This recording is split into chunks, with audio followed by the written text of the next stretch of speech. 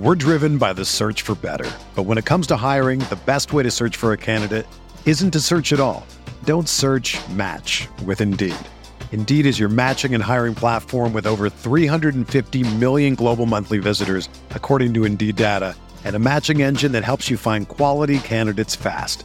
Ditch the busy work. Use Indeed for scheduling, screening, and messaging so you can connect with candidates faster. Leveraging over 140 million qualifications and preferences every day, Indeed's matching engine is constantly learning from your preferences, so the more you use Indeed, the better it gets. Join more than 3.5 million businesses worldwide that use Indeed to hire great talent fast. And listeners of this show will get a $75 sponsored job credit to get your jobs more visibility at Indeed.com/Blue Wire. Just go to Indeed.com/Blue Wire right now and support our show by saying that you heard about Indeed on this podcast. That's Indeed.com/Blue Wire. Terms and conditions apply. Need to hire? You need Indeed.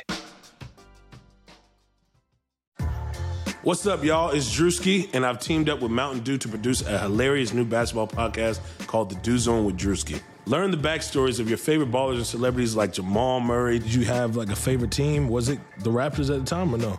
Was the Raptors even started around that time? Come on, bro. I ain't that old, fam.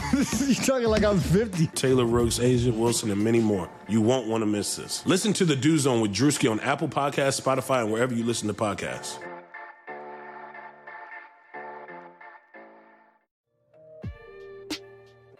Hey everyone, before we get into today's pod, I want to tell you about Blue Wire Hustle, a brand new program where you can host your very own podcast here at Blue Wire. Hustle was created to give everyone the opportunity to take your podcast to the next level. Or if you want to host a podcast and just don't know where to start, Hustle's the perfect place for you.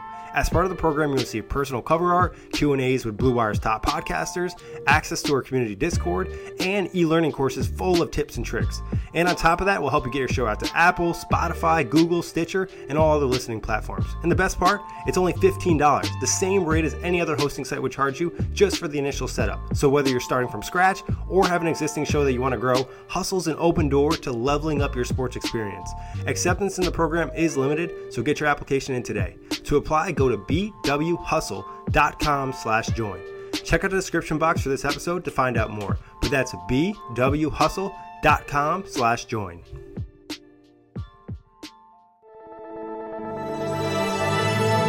Blue Wire.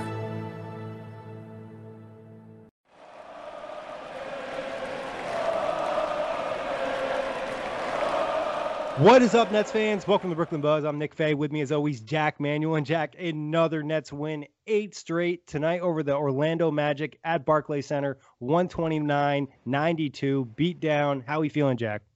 Clack City, bitch. Clack City, bitch. We got a rapper on the Brooklyn Buzz. You know, he's filling in for Jack Manuel today. And Nick Claxton put on a show. A lot of excitement on Nets Twitter. We'll get into that and plenty more. Obviously, you can always find the Buzz on all streaming platforms, including OTGBasketball.com, NetsRepublic.com, and Blue Wire Pods. But, Jack, where do we start with this one? The slow start? Slow start, Nick. 28-24, they were outscored in the first quarter, but they bounced back with a 41-19 second quarter. What was going wrong in that first quarter, and what caused the bounce back? Yeah, I think they just came out dry, just didn't have the energy. It's going to happen sometimes in the season, especially after a West Coast trip. I think Landry Shamet said after the game, it was just like one of those games. Like you come out and you just don't have the energy. Stars weren't really hitting their shots. There was honestly a lot of air balls from like both teams. So it just was like a really weird vibe to start the game. It almost felt like a preseason game, to be honest. And then next thing you knew, some of the second unit players came in. I thought they brought really good energy. Guys like Tyler Johnson, guys like Nick Claxton, even TLC, some of those extra hustle plays. And I feel like that created some energy around the team and everyone started to pick up their effort. And by the time the second quarter started, like you said, they just went on a monster run. Yeah, I saw Kyrie make some comments about the second unit, sort of calling them having confidence and swagger about them. It seems to me that, we spoke about the depth of the rotation being a weakness ever since the loss of Jared Allen, Caris LeVert, and Taurean Prince. But the Nets have found guys again, and Claxton's playing well. Landry Shamet's running into some form. TLC is TLC. Tyler Johnson, obviously. Jack Harlow himself, the fellow Jack rapper on the podcast. But you just love the glimpses that we're seeing, Nick. I'm still not 110% sure whether those guys can be contributing against the Sixers or the Bucks or the Lakers or the Clippers or whatever. But if they keep doing what they're doing, then I'm going to have confidence in them and faith in them as much as Kyrie does. Yeah, and I think you're working in the regular season to get to that point. And all of them might not get there, but as long as some of them can, and they can prove you something, or even if it's in a specific series, you know what I mean? Like, hey, I can use, Landry Shamet maybe in this matchup, and I can't use him in the next one. Or like there's going to be more minutes for Nick Claxton. It makes me think back when the Raptors won the finals. We saw Norman Powell have a monster series, and then in the next series, he almost was a non-factor. That's just kind of how the postseason can work. And Jack, I got a stat for you. After the first quarter, the Nets outscored the Magic 105-64. That doesn't even seem like a real number. That's there's a lot of stats right now surrounding the Brooklyn Nets, Nick, that don't seem like real numbers. It's offensive fantasy. It literally makes no sense. It boggles I got another the mind. stat for you, offensive fantasy. Do it. So the Nets have had 10 40-point quarters this season. They only had 9 all of last season. And there was also another stat about the fact that they've had 120-point games. Was it something like that? And the most in franchise history, and it's been half the season. Yeah, it's just remarkable. And we know what James Harden is doing. I think they said he was the first net over a 20-game span to average 20 points and 10 assists. So it's just like we talked about it when the trade happened. We've been talking over the last couple of weeks. Records are going to be broken all season long. Richard Jefferson talked about it on the broadcast, not this time, but a previous game. They're just going to be demolished because the offense is cooking. The pace in the NBA is up, and obviously they have a godly amount of talent. And this is happening without Kevin freaking Durant. Bro, you're going to add in one of the easiest, most seamless players that can just fit in everything and just turn it up to 11. It's going to... I can't imagine this team playing better, but they've got their best player out on the sidelines. And Jeff Green's pretty goddamn handy as well. So it's staggering, Nick. It's truly staggering. And again, it's the Orlando Magic. They've had their issues this season. I'm a big fan of Nikola Vucevic. I think he's a deserved all-star. I thought DJ did some nice work with him. I thought Yeah. But in saying that, I just thought the schemes were good for him. The coaching has been good. Steve Nash has good game plans, it seems. It's tailored to the opponent rather than sort of going, okay, these are our schemes, these are our principles. We're just sticking to that. Yeah, I felt like in this game, he made an adjustment. Like in the second quarter, they started to send more of that double team, more of that attention. And like you said, switching on everything. And then when they'd get the bad switch, they just send a double team. And no disrespect to Orlando, it's just like they have a lot of terrible 3-point shooters. They shot 25% from 3 tonight, 9-36.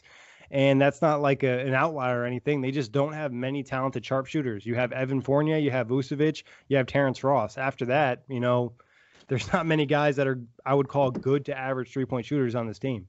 No, and the Nets have just a couple. I'm sure that the Magic would like to borrow one or two of them. They actually had Joe Harris at one point. They didn't keep him, so that's on them. That's on them, absolutely. But what their loss is what's the saying again? Another person's loss is another person's treasure. Another person's trash is another person's treasure. There we go. And Joe Harris is a goddamn treasure. Yeah, he is. And obviously, like you said, the elite shooting from the Nets wasn't there to start the game, but they still finished 53% from the field, 44% from 3. It's just kind of remarkable because I believe to start the game, it was like 7-21 from the field, 2 of 9 from 3. And just to see that bounce back. And it's just nice to see those bench unit players come in and provide energy, and then that kind of sparked the starters when they come back in the game, because I thought the first stint from the starters was like a mixed bag. There were some good plays, some bad plays, some sloppiness, but in that second quarter, they really picked it up, and they were part of that run. And part of that run, too, is like you mentioned, Jack, the adjustments from Steve Nash, attacking Vucevic, and forcing some turnovers, getting easy transition buckets. Who do you think out of the bench unit, Nick, was the real standout? I know who you're going to say. I mean, if you don't say Nicholas Claxton, I think Nets Twitter might erupt, but I think you might have some other ideas. No, actually, it is Nick Claxton. I think, Tyler Johnson, though, did provide a lot of spark of energy, but Claxton's actual play in the court just gave you some just like hype going down the line. You know what I mean? Like there was some potential there with the defensive plays. There was like a 3-minute stretch where he forced 2 steals and had a block. Like, when's the last Nets player to do that other than maybe Bruce Brown or David Nwaba over the course of the last couple seasons? So his impact with his length, athleticism, and quickness, and he looked a lot more comfortable in this game than he did in the previous one. He had 4 steals and 2 blocks, Nick. 4 steals and 2 blocks. It felt like it. Yeah, the old stock stats are ones that really the few defensive stats that we do have. To have a 6 combined is incredible. He had 10 points as well, 3 boards, had a dime, creating shots for himself. He has such incredible, immense upside. I mean, he's a goddamn good-looking dude as well. I love Kyrie's love for him as well. The young alchemist, Nick. He's the young alchemist. Offensively, like you said, Jack, his ability to create for himself, attack Mo Bamba, obviously not necessarily a great NBA player at this point in his career. Defender, that's like he's got length, he's got athleticism. Like Mo Bamba should be a better player than Nicholas Claxton. He was touted higher. He had a better 3-point shot, a greater athlete. But Nicholas Claxton's like, you know what? I'm in my 5th game of NBA basketball. I'm gonna go out here and just look like a goddamn star. And honestly, it looked so natural. It looked like a guard move, Jack. It was pretty much like, let me hit you with a ball fake. Oh, okay, I got you off balance. I'm going to get the dribble down, got to step on you, leverage on my shoulder, finish with the left hand, create the contact, good to go. And then there's other plays offensively where he caught a pass, and he kind of caught it in between. It wasn't necessarily like a clean area, and he was able to kind of almost showcase his flexibility and contort his body to get the layup in. And it's just like no other big on the roster is doing that. Obviously, there isn't many, or even in Jeff Green or even like Bruce Brown or whatever you're playing there. His athleticism and his feel, it's just like very guard-like for somebody his size. Are you going to be chipping in to pay the tech fine, Nick? We saw him hang on the rim a little bit. I think James Harden and Kyrie got it covered. I think they got it covered. At least that's what Nicholas Claxton was saying. And I mean, he himself was saying some really interesting comments post-game talking about the fact that he hasn't even reached half of his bag yet. And I'm just like, dude, come on, man. And he's saying that after the shoulder injury, he's reworked the mechanics of his 3-point shot. And you guys are going to have to watch for that. And I'm just like, my dude, if you're going to be hitting threes now with this defense, I'm just like, you are literally the perfect modern center. The ability to switch out onto guys. Man, I'm excited by this kid, man. I'm so damn excited by Clax. He looks really comfortable with the ball, too. And we've talked about that when he was drafted, when we had Dalton Pence on. Like, having to run the show in his last season in college gave him such a nice asset going to the NBA and feeling comfortable with the ball. And there was also a nice Euro step in transition. Like, he just has a lot of guard qualities for somebody his size. And, we talked about the steals and the blocks defensively, but it's just such a natural feel to switch for him. You know what I mean? It's very just in the flow of the game. And he looks very comfortable out on the perimeter. One of the blocks he had was on Terrence Ross. And Terrence Ross, it's funny, is he learned in the game. And this is what I like to see. He caught him on 2 pull-up threes where he probably didn't close out hard enough on the switch. Third time he did it, closed out hard enough, played good defense, got the block. And look, that shows maturity, composure, and experience. Look, Claxton's going to get better with reps. This was only in 15 minutes tonight as well. And that's why these blowouts allow guys like Claxton to get out there. But he's playing out there with, James Harden. He's playing out there with the big dogs. And, it feels like just yesterday where Spencer Dinwiddie was calling him the second most talented Brooklyn net behind Kevin Durant. I don't know if he's second anymore, but, man, he's got some talent. He really does have some potential that can be unlocked with this team, and it's going to be exciting to watch. It's just like you said, and the Nets haven't fully unlocked him yet. He obviously said he hasn't unlocked his 3-point shot yet, still working on that. But, you've only seen a couple connections with James Harden. Soon as they develop that chemistry and cohesion, I think that's just going to be such a tool for the second unit. Nick, I'm going to throw a hot question at you, and it's going to be a bit spicy. I'm sure it's cool all over the United States right now. Maybe this will warm some people up. Can Nicholas Claxton play meaningful minutes in the playoffs, and can he usurp DeAndre Jordan in the rotation? That's tough. I'm not sure if he can, surpass DeAndre, but I definitely have confidence if he maintains this level of play and he continues to be healthy the rest of the season. There's no reason for him not to see postseason minutes. He just has a skill set that the Nets are going to need against some of these bigger teams. And if he's hitting the 3-point shot, there's really not many reasons not to play him. You know what I mean? He's going to make some young player mistakes, but he makes up a lot of it because of his athleticism and that, recovery speed just cleans up a lot of mistakes. So I'm confident that he's going to end up playing postseason minutes. And I even think Steve Nash, based off of his comments tonight compared to what we heard in the past, it seems like he was maybe a little surprised by the play of Claxton. Look, we lose Jared Allen. a player that would fit absolutely perfectly with what we need right now. And we got this guy, Nicholas Claxton, another young, up and rising star in the reserves who has as much talent and untapped potential. Look, shout out to Jared Allen. What he's doing in Cleveland right now, he's their best player. Running freaking transition, doing the fast break, throwing down dunks, blocking shots left and right.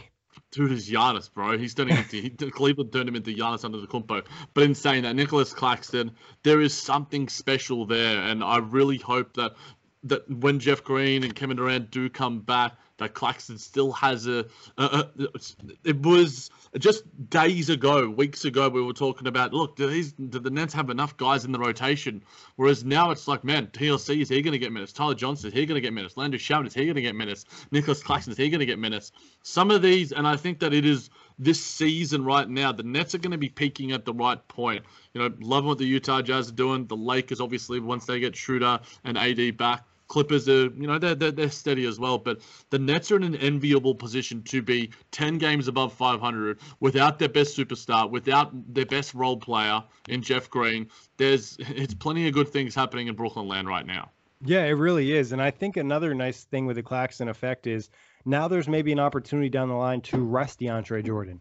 You know what I mean? You have actually another center on the roster. Obviously, we hope to add another one. We saw Tyler Cook a little bit tonight, who's kind of like a forward/center based on the way they were playing him. But I'm really intrigued. I think it's kind of like funny in a season that's full of, superstardom, and we have all these big acquisitions in terms of James Harden, now Kyrie Irving, Kevin Durant all suiting up, and everything is like still one of my favorite storylines is going to be Nick Claxton and his development this season and how far that can push the Nets, and then also how far it could push them in the future. Yeah, and he is a game changer. He's a ceiling changer, as I've mentioned before. And we saw that tonight in his second game. We didn't necessarily expect it. I think it's a good opponent. The Magic, have been struggling a little bit. I think Mo Bamba, as I alluded to, should be doing the sort of things that Nicholas Claxton should be doing in a lot of respects. But he can change the game defensively, and that's where the Nets need game changers. And while DeAndre Jordan, I think you almost have your Jared Allen light. But in saying that, we were confident and growing in confidence about Jared Allen's ability to switch onto the perimeter. DJ's doing that a lot better too. Nicholas Claxton is the most. He plays like a wing. He can almost. Maybe 1 to 5, but man, it's pretty close. He's just got such good lateral quickness, such great feet, and such great feel, and recovery speed is it's something else. And he's only going to get quicker and better with game reps. Yeah, and it seems like he's a sponge, just based off of the way Kyrie talked about him and some of the other guys, that he's just trying to absorb as much information as possible from the stars to be the best version of himself. And like you said, Jack, this is a guy that really can have a defensive impact. Like, the Nets are never going to be a great defensive team with this roster, but you can sometimes have these players that can come in and make a few flash plays that can change the momentum of a game. If this is a postseason game, come in and get 2 steals and a block, that's maybe a 6-0, 8-0 run, and that's the difference in the game. Yeah, you need the Bruce Browns, you need the Nicholas Claxtons, you need the Joe Harrises, you need the Jeff Greens. These are guys in the rotation that you need beyond the superstars. And yes, the superstars are doing so goddamn much for this team right now. It's just fun. The energy is infectious. Hugs are plenty. Dancing are plenty. It's a joy to watch and a joy to be a Nets fan right now. It's hard not to keep drinking that Kool-Aid and almost get an overdose and get drunk of this goddamn Kool-Aid. I've never thought it would be even possible, especially with the guy like Nicholas Claxton. And for those that are joining the Brooklyn Buzz for the first time or the second time, we've spoken plenty about this kid, and to see him get the opportunity and finally be healthy. I know that a lot of Nets Twitter and fervent Nets fans would be all about Nicholas Claxton and know where he's come from and know the glimpses. It's another absolute draft steal by Sean Marks. And I'm not sure Danny Ainge can do that, Nick. I'm just saying. Look, Robert Williams is all right. Okay, I'll give him something. Yeah. No, I really was. And this is a guy that the Nets, We're driven by the search for better. But when it comes to hiring, the best way to search for a candidate isn't to search at all. Don't search, match with Indeed. Indeed is your matching and hiring platform with over 350 million global monthly visitors, according to Indeed data, and a matching engine that helps you find quality candidates fast.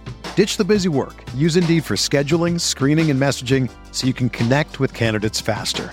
Leveraging over 140 million qualifications and preferences every day, Indeed's matching engine is constantly learning from your preferences, so the more you use Indeed, the better it gets.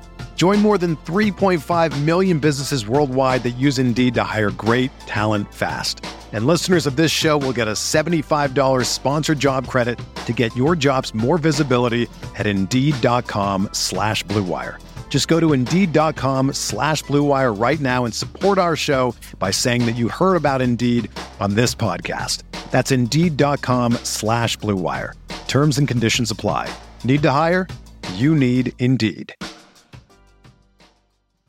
Out in the second round. You know what I mean? This is a player that they got and they were like, hey, we see the potential in him. And I know talking with, like we mentioned, talking with Dalton after he was drafted, if he probably stayed in the draft another year, he probably would have been a lottery the next season. So it was really a steal, a lot of potential, a lot of versatility defensively and offensively. I think offensively is going to take a little bit longer, but luckily the Nets mostly need the defense.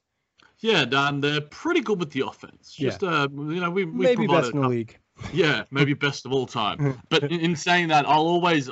Sugar Ray Leonard, Roberto Duran, Marvelous Marvin Hagler, and Thomas Hearns. Legends, whose four-way rivalry defined one of the greatest eras in boxing history. Relive their decade of dominance in the new Showtime sports documentary, The Kings, a 4-part series premiering Sunday, June 6th, only on Showtime. Okay, parachutes ready. Boy, the things I go through to get auto loan rates as low as 0.99% APR for 60 months on new vehicles with PenFed. You are aware that you don't have to be a military member to save hundreds on your auto loan, aren't you? Anyone can join PenFed. As someone terrified of heights, I probably should have looked into that. Probably. Drop me off at the shore. PenFed Credit Union. Visit PenFed.org/autos or call 1-800-247-5626. Advertised rates available through the PenFed car buying service. To receive any advertised product, you must become a member of PenFed, insured by NCUA. I sometimes like to provide some personal anecdotes. I remember going to a game by myself and seeing Nicholas Claxton warm up. He loves the little lefty hook. He's got really smooth footwork for a guy of his size. He's just super fluid, and you can just tell that, everyone around this team, Steve Nash alluded to it as well, that the team seems to be bonding. There is an energy that's coming from this team. We got them goddamn Mina Kimes on the bandwagon. Mina, if you want to jump on the Brooklyn Buds, you got an open invite, my friend. We absolutely love what you're doing with ESPN. She's a goddamn goat. But there's something about this Nets team, Nick, and a lot of people are trying to figure it out. Are they villains? Are they not villains? Why aren't they villains? They should be. This is worse than the Golden State team. James Harden, what he did on his way out. Kyrie Irving, what he did in Boston. Kevin Durant, these guys are naturally villains, but you can't help but love them, even if you're a casual. Yeah, I mean, I think they're just really gaining some momentum, and when you win, it builds chemistry, it builds hype, and then also I think the fact is that there's other guys stepping in, like we just talked about in the last game. Bruce Brown having 29 points. Like, everybody 29? loves. I had 29. That was the best moment ever. Oh my god, I could watch that video over and over again. And then Chris Jones and Kevin Durant and Jeff Green jumping in the Instagram comments saying that my dude, you should have a 30-piece, man. Come on, what are you doing? You're tripping there. It's crazy too. It's like, I wonder if he'll get a chance at a 30-piece again this year. And for players like that, it's just like, damn, 1 point. He probably could have taken one more shot, but. Let's talk Kyrie Irving, Jack. I thought Kyrie was probably the best net tonight. 27 points, 11 of 18, and 9 assists, 5 rebounds, 2 steals. I feel like he just hit a lot of shots during that, second quarter stretch, obviously, but in the third quarter when the Nets really separated themselves, like he kind of put the icing on the cake that was like, all right, we're done tonight. We're going to get the dub. Yeah, all that in 30 minutes as well. Yeah. I think that is a luxury to have when you have, James Harden playing 33 minutes. That's for him like 25. Yeah. for other players, it's like 25 minutes. But a quote that sort of stuck out to me about that Kyrie Irving alluded to today to the Nets media was sort of saying that, his comments on leadership and before the season, he was like, I don't have to be a hero anymore. I realize now that there's this balance and there's just this cohesion with the team. Tonight, it was on him. He stood up and he allowed us. And look, we have James Harden in reserve there. We've got Kevin Durant waiting in the wings as well, getting himself ready to come back and do some KD things. Kyrie Irving, I think he is in the situation where he seems most fulfilled. He seems like he is enjoying. He's relishing playing basketball. He's relishing talking about basketball, his teammates, the coaching staff, the craft itself, the nuances of the game.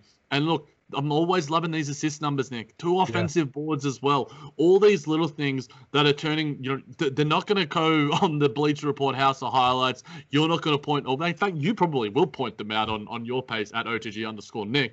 But these under the radar things that Kyrie Irving does that turn him from being like a star to just a bona fide superstar, those are things that superstars do. They do the little bit extra. They play that defense. They get those 2 steals. They get those couple of offensive boards. They make sure their teammates are getting those wide open shots.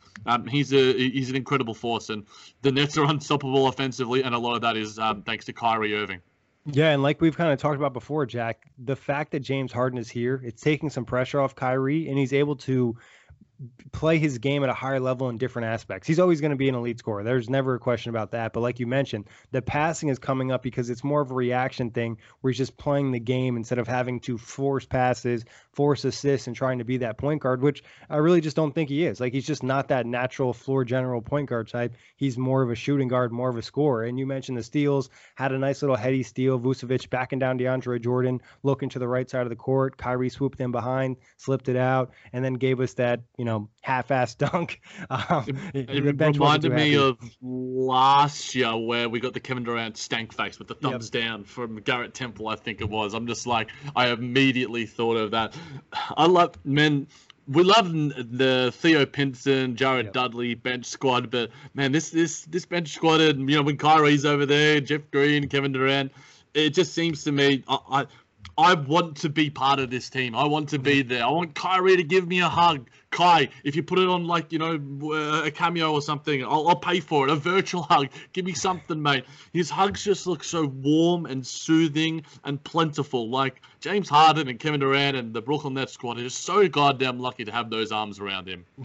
I think also the fact is that the team has that different type of energy and the chemistry and some of those vibes that a lot of people didn't think it would have. They're like, oh, this Nets team was bought. They traded all these picks. These aren't Nets players, but it's still giving you that energy and still giving that vibe. And there's still a lot of little storylines and little relationships that make you happy and just kind of add that extra element to the team.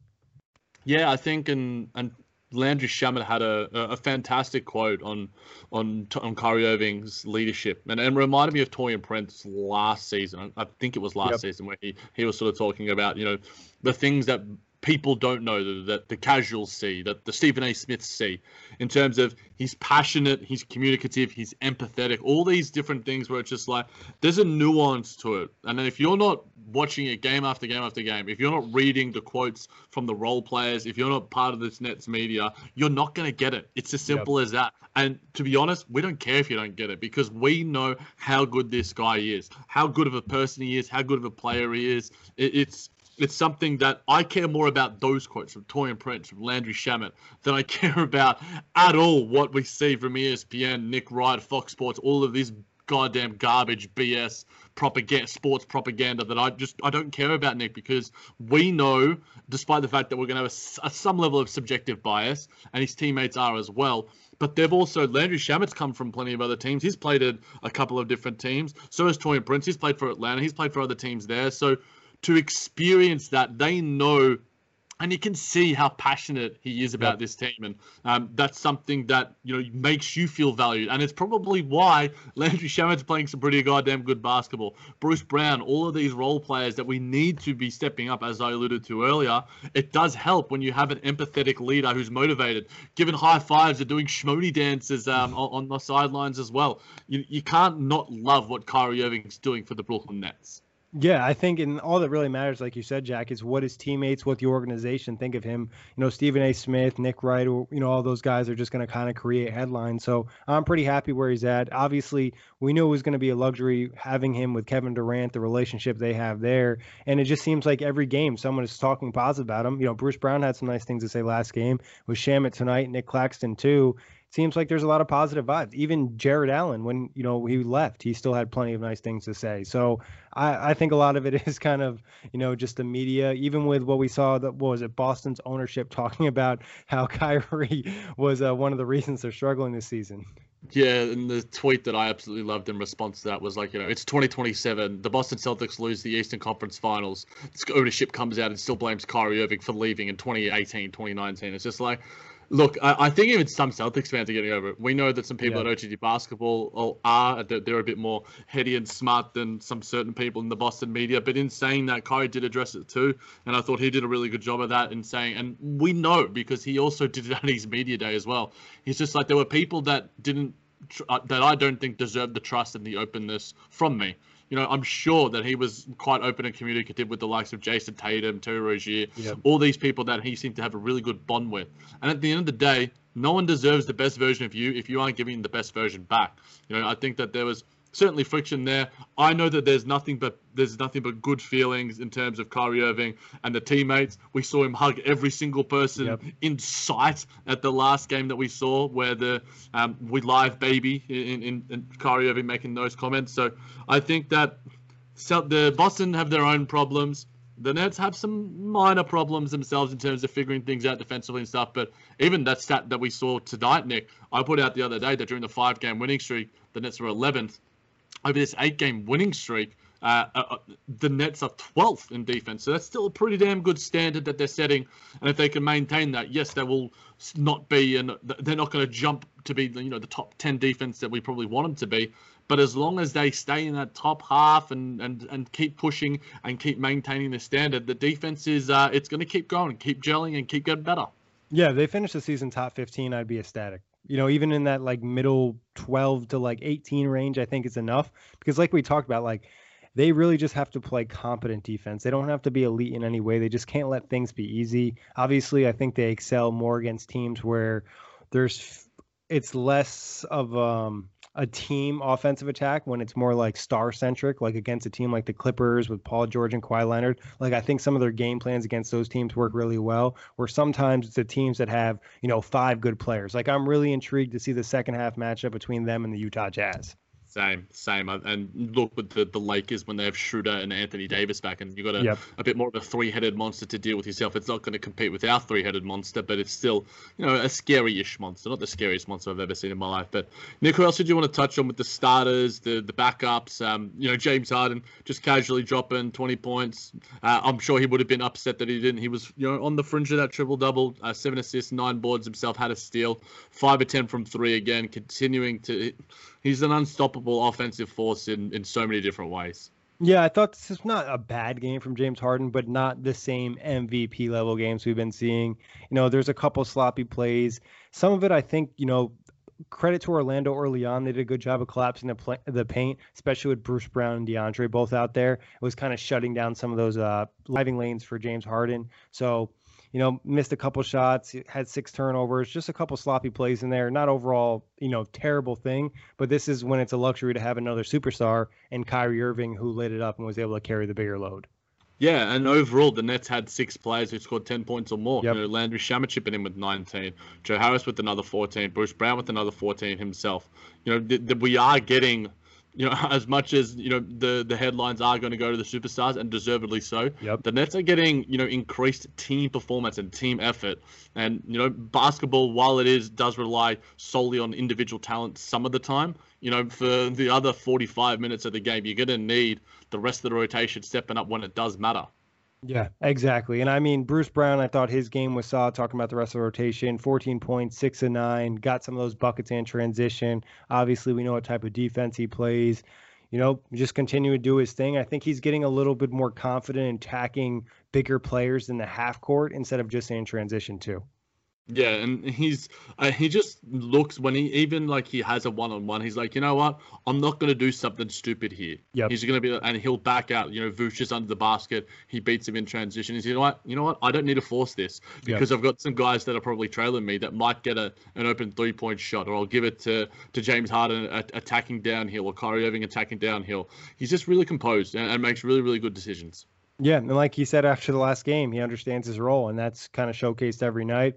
Thought DeAndre was pretty solid. He had a couple of his, hiccups out there, but overall, I think in the second quarter and the second half, he adjusted a little bit more to the switching, where it wasn't putting as much as pressure on him with trying to chase Vucevic around and as well protect the rim.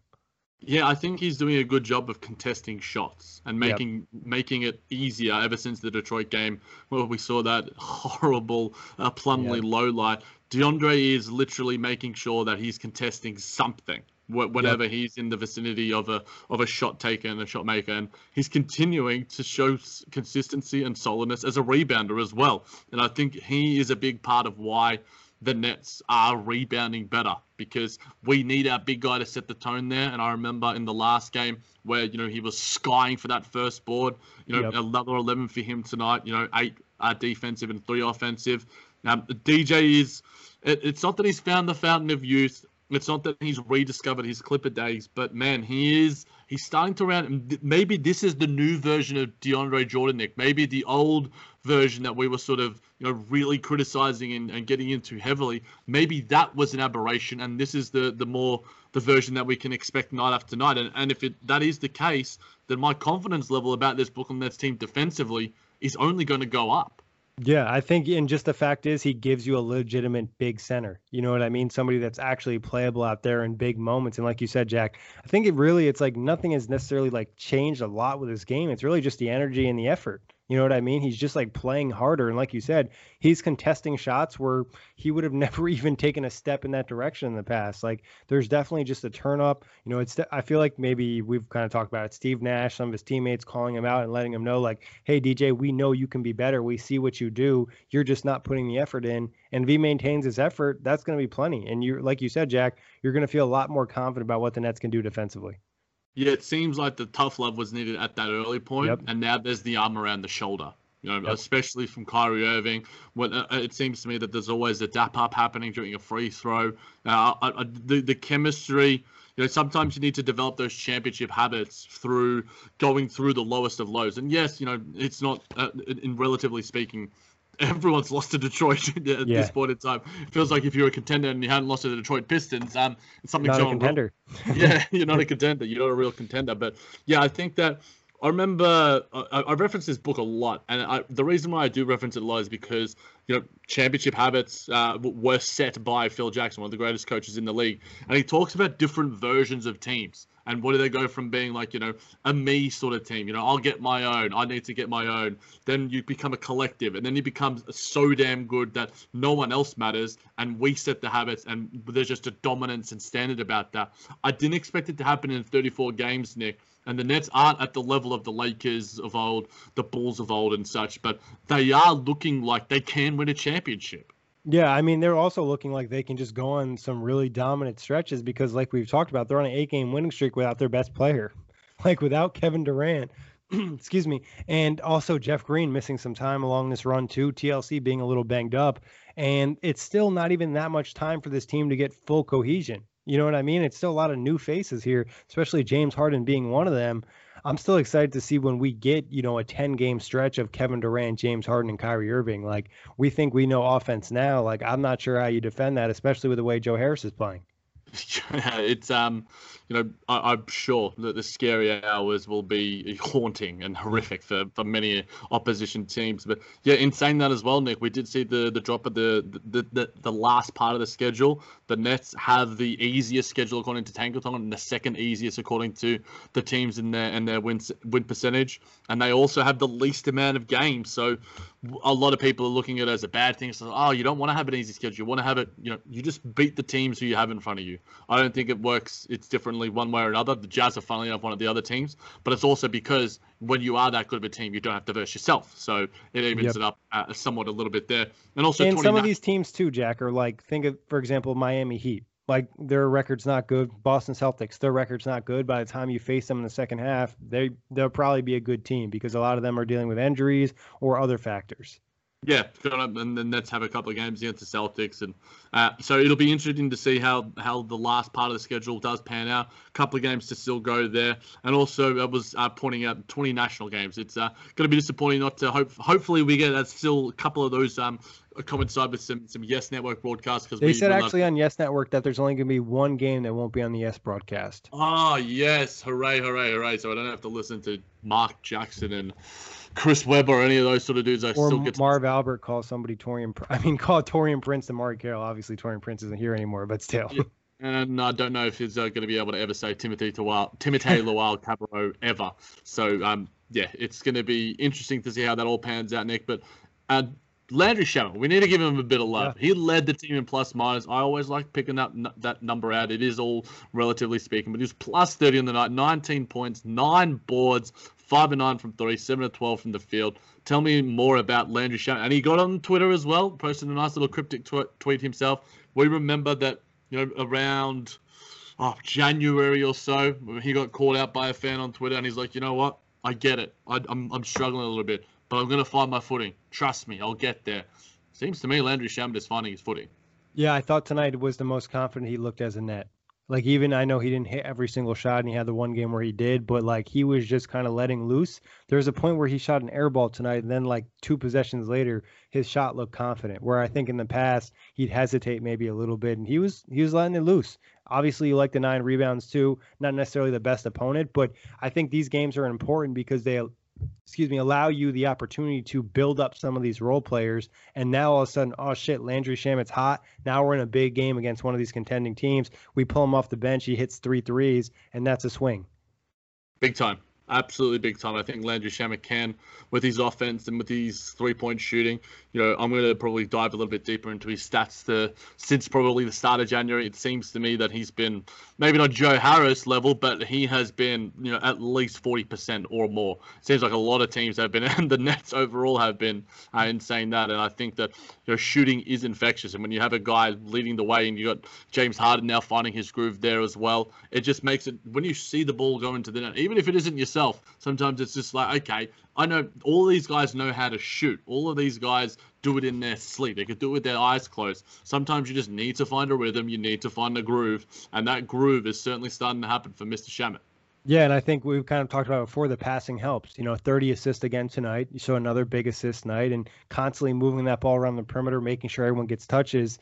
It just kind of adds some momentum to it. And like you said, the team's knocking down shots. Everyone starts knocking down shots. The next thing you know, you're up 20. And Nets ended up being up at 40 at one point in this game. Yeah, won by 30 with 37. So it's these are the sort of games where you expect the Brooklyn Nets to blow out a team. And, there are points, in even earlier this season where it's just like, oh man, another sub 500 team. What are the Nets going to do here? But it seems to me that the new identity of the Brooklyn Nets is that we are so dominant, we can beat any team. We don't care if you're the Lakers. We don't care if you're the Magic. We don't care if you're the Clippers. We can beat you. And it doesn't matter who you are, what you bring. If we bring our best basketball, we're going to take you down. Yeah, and we have the potential to have these runs where we just take control of the game. I mean, going to the second quarter, Orlando was up. And next thing you know, the Nets ended up being up 18 at the half. It's just kind of ridiculous. And like you said, it's them getting that confidence in themselves. And we heard James Harden say it a few games ago. We don't really care what the other team is doing because we know we do our best basketball, we're probably going to win. I think that was before the Lakers game.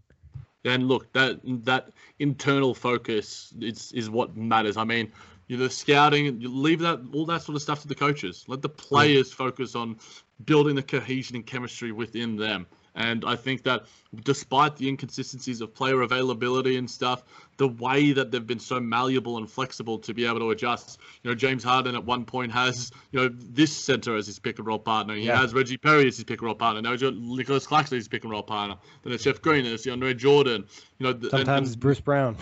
It's Bruce Brown. It's something that I think that really good players, good teams do. And great teams do, to just be able to, doesn't matter who we've got out there. We're going to step up and we're going to perform against you. It doesn't matter what team you are. We're going to bring our A game, and our A game can compete with the best. Yeah, 100%. I think that confidence starts to kind of carry over to the bench too, and you see guys have big nights like Shamet. I think just talking about some of the other guys, TLC still looks a little banged up. I saw him a couple times kind of grab at his hip. Like, it looks like maybe he's not fully there yet. He didn't airball a 3, but it was pretty much an airball. I missed so badly. We kind of talked Tyler Johnson early on. Thought he had a solid game. Always can count on him to bring energy. A couple nice defensive plays, taking a charge in there. And Chris Chiozza, Tyler Cook, we really only saw them in garbage time, and nothing really to take from that. Chiozza's hitting threes. It was a step back 3 in the corner too. That shot was nice. Yeah, I think Iron Eagle was providing many a cheese puns, and now he's got Cook as well. A lot of bacon ones too tonight. And some bacon. Man, if you have a food name, you'd better believe it that Iron Eagle is going to provide the puns. 100%. Jack, anything else you want to talk about in terms of this game? Look, I think this game is one that it's not going to be one of the Phoenix Suns games, Nick, by any stretch of the imagination, but it's still a win nonetheless. Gets us closer to that first seed and continuing to find and build those championship and winning habits. Ultimately, that's all that matters. Yeah, I think just continuing to build the confidence for the entire team. You know what I mean? Just beating some of these sub 500 teams and letting them know, like, hey, we can dominate them too. We can dominate really anybody in the league. And it's going to be interesting, Jack. I mean, there's 3 games left of this first half schedule. There is a potential for the Nets to win the rest of their games this half of the season. The Nets should be favorites in the majority of their games. They are the informed team in the league right now with the Utah Jazz. In the Eastern Conference, the Sixers are doing some nice things, but I still think the Brooklyn Nets are the former team. But at the end of the day, the Nets aren't going to... There'll be times where I think they'll beat themselves, and a lot of the times they have beaten themselves. Whereas now it seems to me that there aren't going to be many teams that can force the Brooklyn Nets to miss shots, to make bad shots. It's going to be the poor defense from the Brooklyn Nets making mistakes. And that's not me being like a Brooklyn Nets elitist. That's just honestly what I believe.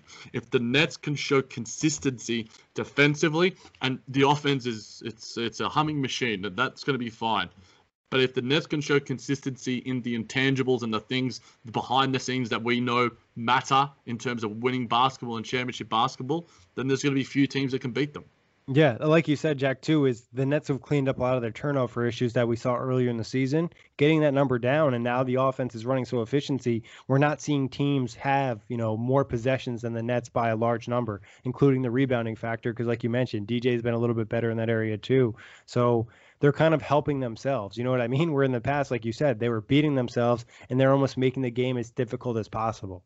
And at the end of the day, you don't want to be doing that. You want to make the game as easy as possible, so then it allows you to, play Kyrie Irving 30 minutes, play James Harden 33 minutes, give some extra time to Landry Shamet to find his groove, give some extra time to TLC to get out his kinks, get Bruce Brown out there with the with the bench mob as well. It seems to always be out there in the closing moments.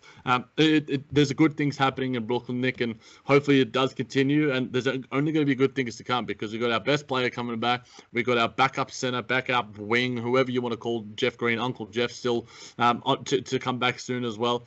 A lot of good things to come back from the Brooklyn Nets, and I think the All-Star break will do them well also. It allows, the team to reset, re-energize, and go, all right, let's get this the rest of the season.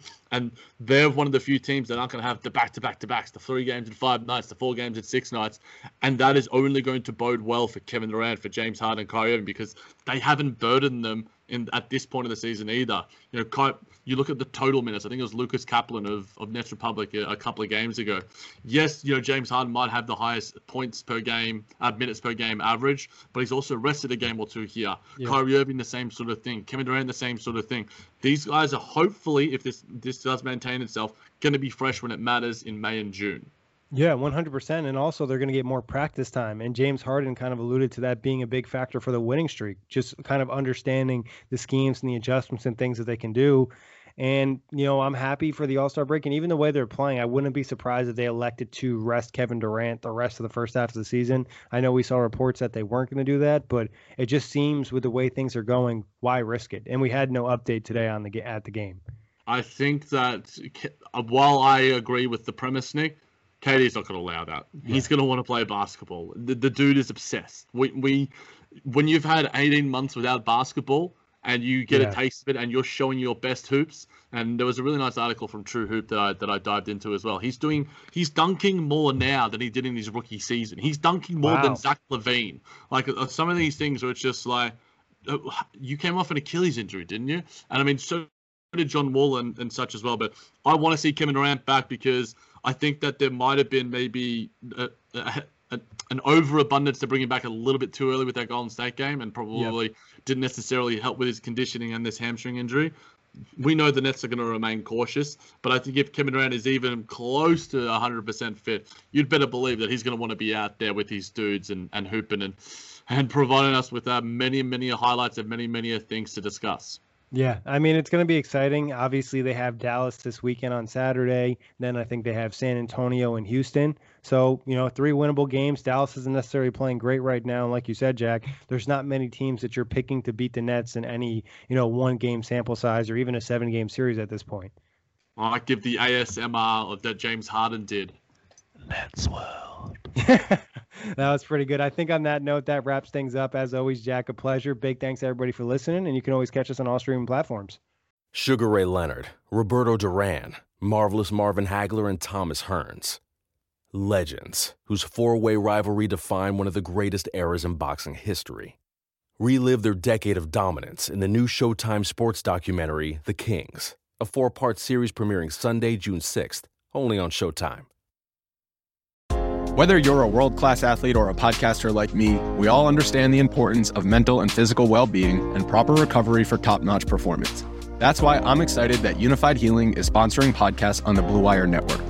Unified Healing is a new and super innovative global network of wellness centers powered by Energy Enhancement System, or EE System. If you haven't heard of the EE System yet, then you'll want to listen up. This technology promotes wellness, deep relaxation, purification, and rejuvenation. Wherever you are across the globe, access to a center is easy and affordable.